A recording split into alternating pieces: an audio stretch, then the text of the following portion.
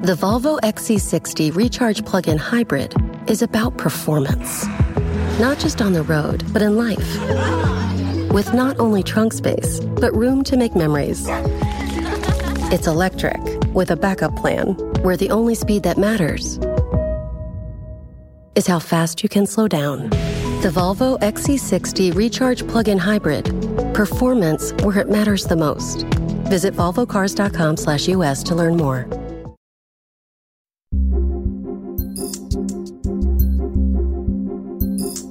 Welcome to Rawson to the Rescue, my new podcast about the secrets to avoiding everyday dangers and worst-case catastrophes. I'm Jeff Rawson. You may know me from NBC's Today Show. I have an investigative segment called Rawson Reports.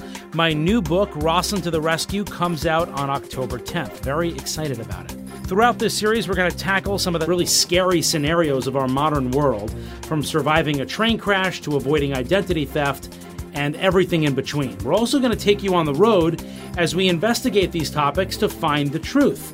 Here to help me, because God knows I need help, is my co-host, Kara Rota.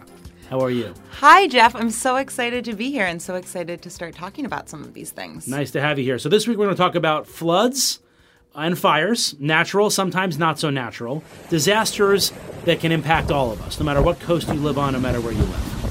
Overnight, Hurricane Irma unleashed its wrath on Florida. We're tracking Hurricane Harvey right now. That storm is pummeling the Texas Gulf Coast. Signs indicate to utter devastation. Jeff, a few weeks ago, you spent some time in Texas and Florida reporting on the two hurricanes, Harvey and Irma, that have affected those areas. Can you tell us a bit about what you saw? Hurricanes are just so devastating. You know, we talk in the book a little bit about how fire gets all the attention for its dangerous flames, but water is so scary. Sending water rushing into the streets. However, we have seen lots of downed power lines that we've had to avoid, lots of these trees. Homes have been destroyed here. In Miami, parts of downtown are completely submerged. Because it gets into everything, right? I mean, there's really nothing you can do. You're powerless when water gets there, and it's always looking for the easiest place to go, and that's your house, that's your lungs. I mean, it's anywhere you don't want it is where it goes. So when we were down there, and the thing about a house is as soon as water touches it, you get mold. All those big problems happen. So what we saw down there was, a lot of people who had to leave their homes and then came back and had nothing. In some cases, some people were spared by Irma, which it's always nice when that happens. But it's a terrible thing to see, and it reminds you of the awesome power of water. What should people do if they're caught in a flash flood? What's the best way to protect yourself? Yeah, we talk about this in the book, and it's so important because what people so often do is, especially people who have SUVs and 4x4s, they're like, there's just a foot of water. What big deal? It's barely covering anything. I'm going to drive right through it. But you don't know what it's like in the middle of that puddle, and that's when people get washed away. I know it sounds ridiculous. You're like, big deal. But what you need to do in a flash flood, and there's some very simple tips here that will actually save your life. They can save your life. Every flash flood is different, of course. If you, first of all, never, ever drive through standing water. Don't do it. But let's say you do. Let's say a river crests and all of a sudden you're washed away. The first thing you want to do, big tip here, roll down your windows. It seems counterintuitive. You want to keep the water out, but the water's coming in. There's now nothing else you can do about that. That's happening. So you need to roll down the windows because the window is actually going to be your only way out. I tried this in an experiment. We set up a big experiment. We flooded a car that I was in. You can't hurt the Hulk. Hercules could not open a car door when water is rising against the pressure is too much. If your window's closed too, you're trapped inside that car. And then the window's going to break from the pressure when your car gets submerged, and then you're really in trouble. So roll down the windows. And a lot of people are going to say, well, I have electric windows. Well, that's why you need to, the second you realize you're in trouble, okay, the water's, I think in about 2 minutes I'm going to have an issue here. Get those electric windows down too. You need your windows open because that's how you're going to get out. You get out of the car, you bring the kids up front, get out of the car through, the front windows, and climb on top of the car. You want to try to grab a tree, grab a branch, anything you can of your car if it's within reach. If not, you need to stay low on top of that car, kind of spreading your weight out on top of the car, and ride it until you pass something that you can grab a hold of. It's a very, very dangerous situation. So the first thing to do is to roll down the windows and use them to get out of the car. You never want to stay in your car in case of a flash flood. Yeah, your car will become a coffin. And you mentioned that people with SUVs sometimes think that they can drive through water that turns out to be much deeper. Are you safer in a sedan or an SUV in terms of a flash flood? Yeah, it's a tough question to answer. I don't think you're not safer in an SUV. Let me just put it that way, because I think everyone assumes that you are. In fact, we interviewed an expert who said you actually could be in a little more danger in that because those big tires on an SUV act as buoys. And they end up like the car can float actually a little faster. So I don't want to say you're safer in a sedan but you're certainly not as safe as you think you are. You are not impervious to this because you're in a 4x4 an SUV. And obviously, when we're talking about natural disasters or any kind of tragedy, the top consideration is loss of life. But people are also so concerned about their homes and the water damage that can happen. What are some tips for prepping your home against flooding and making sure that if you are in a place where you can experience flooding, the damage is minimal? Well, being down in Florida for Hurricane Irma, it was really interesting. Hurricane Andrew changed so much down there, and people really do build homes differently now.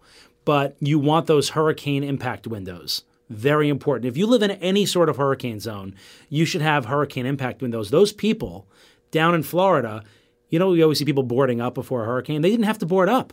If you have hurricane impact windows, these people were not boarding up and their windows were just fine. That's one thing. You also want to have a go bag. Before we even get there, the one thing I always notice is people don't evacuate, even when officials say evacuate. I can't stress enough that you need to get the hell out of your house and evacuate when they tell you to evacuate. And people who don't are putting their own lives in danger and the rescuers' lives in danger because now they have to come fish you out and get you to save your life, and they're putting themselves in danger. So you need to evacuate. You need to have a go bag. A go bag is all the stuff you would expect, granola bars, bottled water. But you also want to bring your medication. People don't think about that. Documents like your will, your Social Security cards, your birth certificates. Put them in a waterproof bag and bring that with you. And the third thing that no one thinks about is go get cash before the storm strikes, because so often people forget to get cash. If the hurricane's bad enough, power's wiped out, you can't go to the ATM, and then credit card machines are down in stores, and you have nothing to buy the essentials with for your family. So get cash too.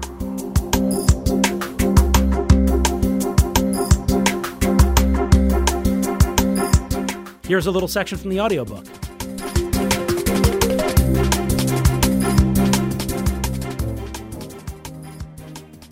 My phone vibrates. It's a text from my wife, Danielle. You're crazy, she writes. And she's not wrong. The night before, I told her I was going to simulate getting stuck inside of a car that's being flooded with freezing water, sort of like Harry Houdini, but without a lockpick. The reason for this experiment is simple. Flash floods are everywhere. They are sudden, they are scary, and they are deadly. Because my wife is right and I do crazy things, I travel to a flood training course in Whistler, Canada, where they use their outdoor laboratory, yeah, there's a laboratory for everything, to create a raging flood. Okay, go time. I'm sitting in a pickup truck, which, thankfully, has been chained to the ground so it doesn't really float away. I don't have a death wish. The water comes straight at me. Now there's no turning back. Up until then, it had all been abstract. Now it's real. The water seeps in through the bottom of the car like a boat that's getting flooded. And soon the water touches a piece of my skin that's between my jeans and my moccasins. It's cold and icy, a lick of the frozen tundra. They had warned me that the water was going to be cold, but nothing prepared me for the subarctic freeze. The cold makes a difference because your body is physically in pain. You're now not only dealing with the mental stress of how you're going to escape from the situation, you're also dealing with a shutdown of your body. The genes stick to me, and it's terrifying and disgusting feeling. To give you some perspective, jump into your pool in the dead of winter, and you'll get maybe 1/50th of the sensation. Not to mention you're freaking out because your car is floating away. By the way, I have to say it, don't really jump into your pool in the winter. Okay, back to this. I roll down the window and climb out. By the way, climbing out of a window is awkward, but doable. The water keeps pouring in as I struggle to escape. Did I mention it's cold? And I try to slither out of the window. Trust me, this is not as easy as they make it look on the Dukes of Hazzard. I get out just in the nick of time. In just seconds, the water has risen all the way past the gas pedal, past the seat, past the top of the steering wheel, and approaches the roof of the car. If I had been just a little bit slower climbing out of that window, I would have been a goner, and my wife would have had the last laugh. You know, I hate that. Now I'm on the roof, but I have a new set of problems. Oh God, if this were a real flood without the safety chain, I'd now be surfing on the roof of a truck that is literally sailing out of control. Even with the chain, it's scary as hell, and it's difficult to keep your balance. The water sprays at my face and makes it difficult to see or to think. The advice from the experts: stay as low as you can and hang on for dear life. But the real advice here: don't go anywhere near these floods. Seriously, if you see the shallowest of floods on the street, turn around and find another route, even if you're late for your job or your dinner or your doctor's appointment. I learned that a car can float or even flip in very shallow water. It can float in 6 feet of water. It can float anywhere in between. If you're trapped inside, you can easily get killed. If you make it to the roof, you have a better chance, but it's still dangerous. Just avoid the situation. In fact, in Arizona, this is such a problem, that state has had to create something called the stupid motorist law. I'm not making it up. Too many Arizona drivers, either macho or oblivious, had decided to plow their SUVs through the water and forge ahead. Some died, some lived, and most of them risked the lives of rescuers, too. Thanks to the stupid motorist law in Arizona, if you've been rescued after driving in the floodwaters, you may have to pay for the entire rescue operation yourself. So maybe my wife is right. Maybe I'm crazy, but thanks to this lesson, hopefully a few more people, at least, will be a little less stupid. We'll be right back after this. We wanted to talk a little bit about fires this week. Obviously, fires have a huge impact, not just on families, but on their houses. And I'd love to ask you to talk a little bit about some things that people should keep in mind when they're thinking about fire preparedness. Well, you can't have fire preparedness without a fire escape plan.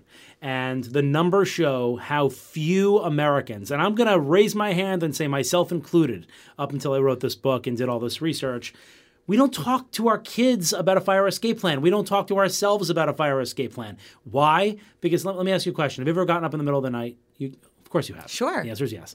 So you get up in the middle of the night and you're like, I have to go to the bathroom, or I want to go get a glass of water. What do? You don't turn lights on because you don't feel like adjusting your eyes. So you walk through your house in the pitch black because you've memorized your house. So that's what people think, right? Okay, I know my house.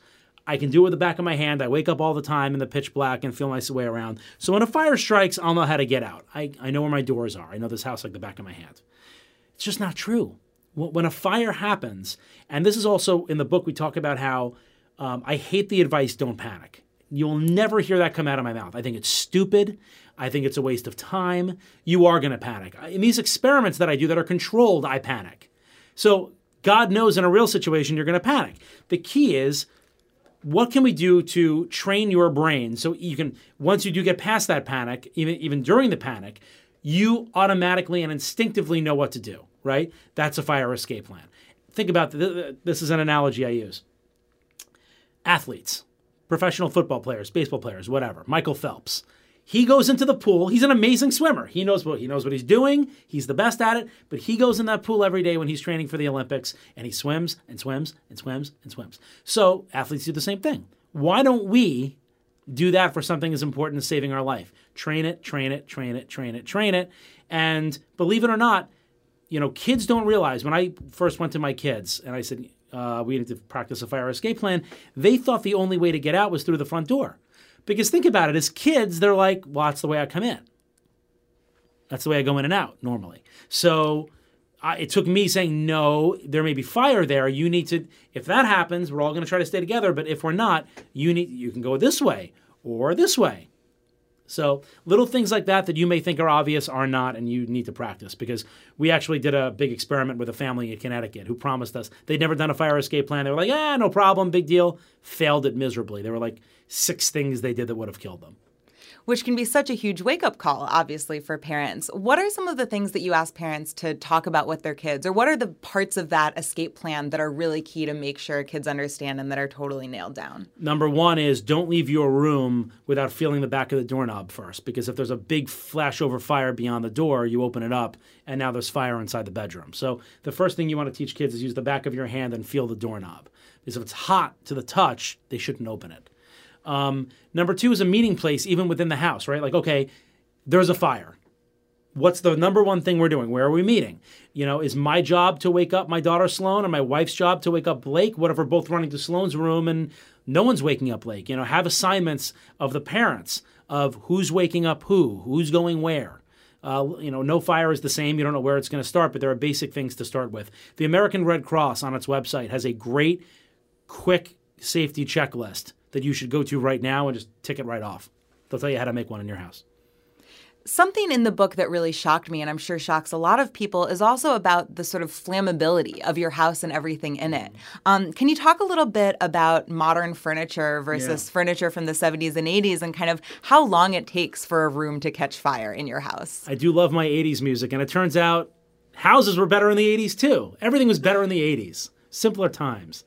For real, modern furniture is made with much more synthetics. We have, as a people, have wanted our furniture prices to go down. The manufacturers have listened. And now, we're sitting at this desk right now in the studio, and I'm looking at this, and I'm guessing that this is made of a lot of synthetic fibers. Your bedding is, your curtains probably are, your couch probably is, coffee table. That stuff just lights faster. It just burns faster than real, actual, natural wood. And back in the 80s, it was like, your grandma's bookshelf, right? Really sturdy. Solid pine takes a long time to burn. Yeah. But now it's like, So, you actually have less time to get out now, pushing the fact that we all need a fire escape plan even faster. So we actually did that experiment too. And we put this 80s room next to a modern room at this laboratory, lit them on fire, and it took almost like a half hour or something or more for the 80s room to burn, but the modern one went up within a minute or two. Scary. So really good to keep in mind. You probably have less time than you think you do, which is why it's even more important to have a plan and be prepared. Yeah, fire is a lot like water. It will go find the quickest route, and it'll keep spreading very fast. As people put together their fire escape plan, what are the top 5 tips for escaping a house on fire that are just great to keep in mind? You love lists, right? We love lists. Okay, here are the 5. You ready? Don't stand up because it's black smoke up there. Stay to the ground. Feel the door. Feel the doorknob with the back of your hand. Don't go back into the fire to get the dog. Even if you do never pass an exit to go get the dog.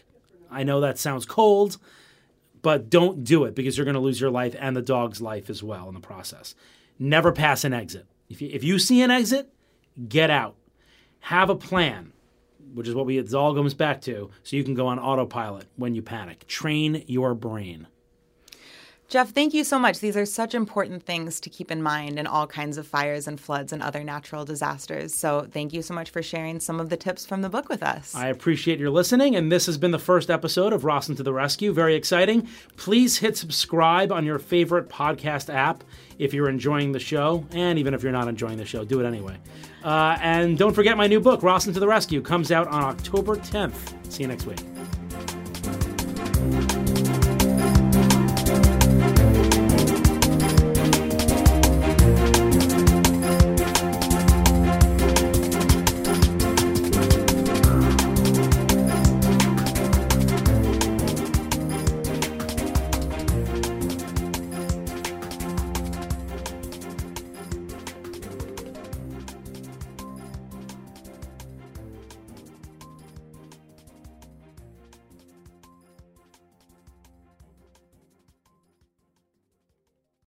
The Volvo XC60 Recharge Plug-in Hybrid is about performance. Not just on the road, but in life. With not only trunk space, but room to make memories. It's electric, with a backup plan, where the only speed that matters is how fast you can slow down. The Volvo XC60 Recharge Plug-in Hybrid. Performance where it matters the most. Visit volvocars.com/US to learn more.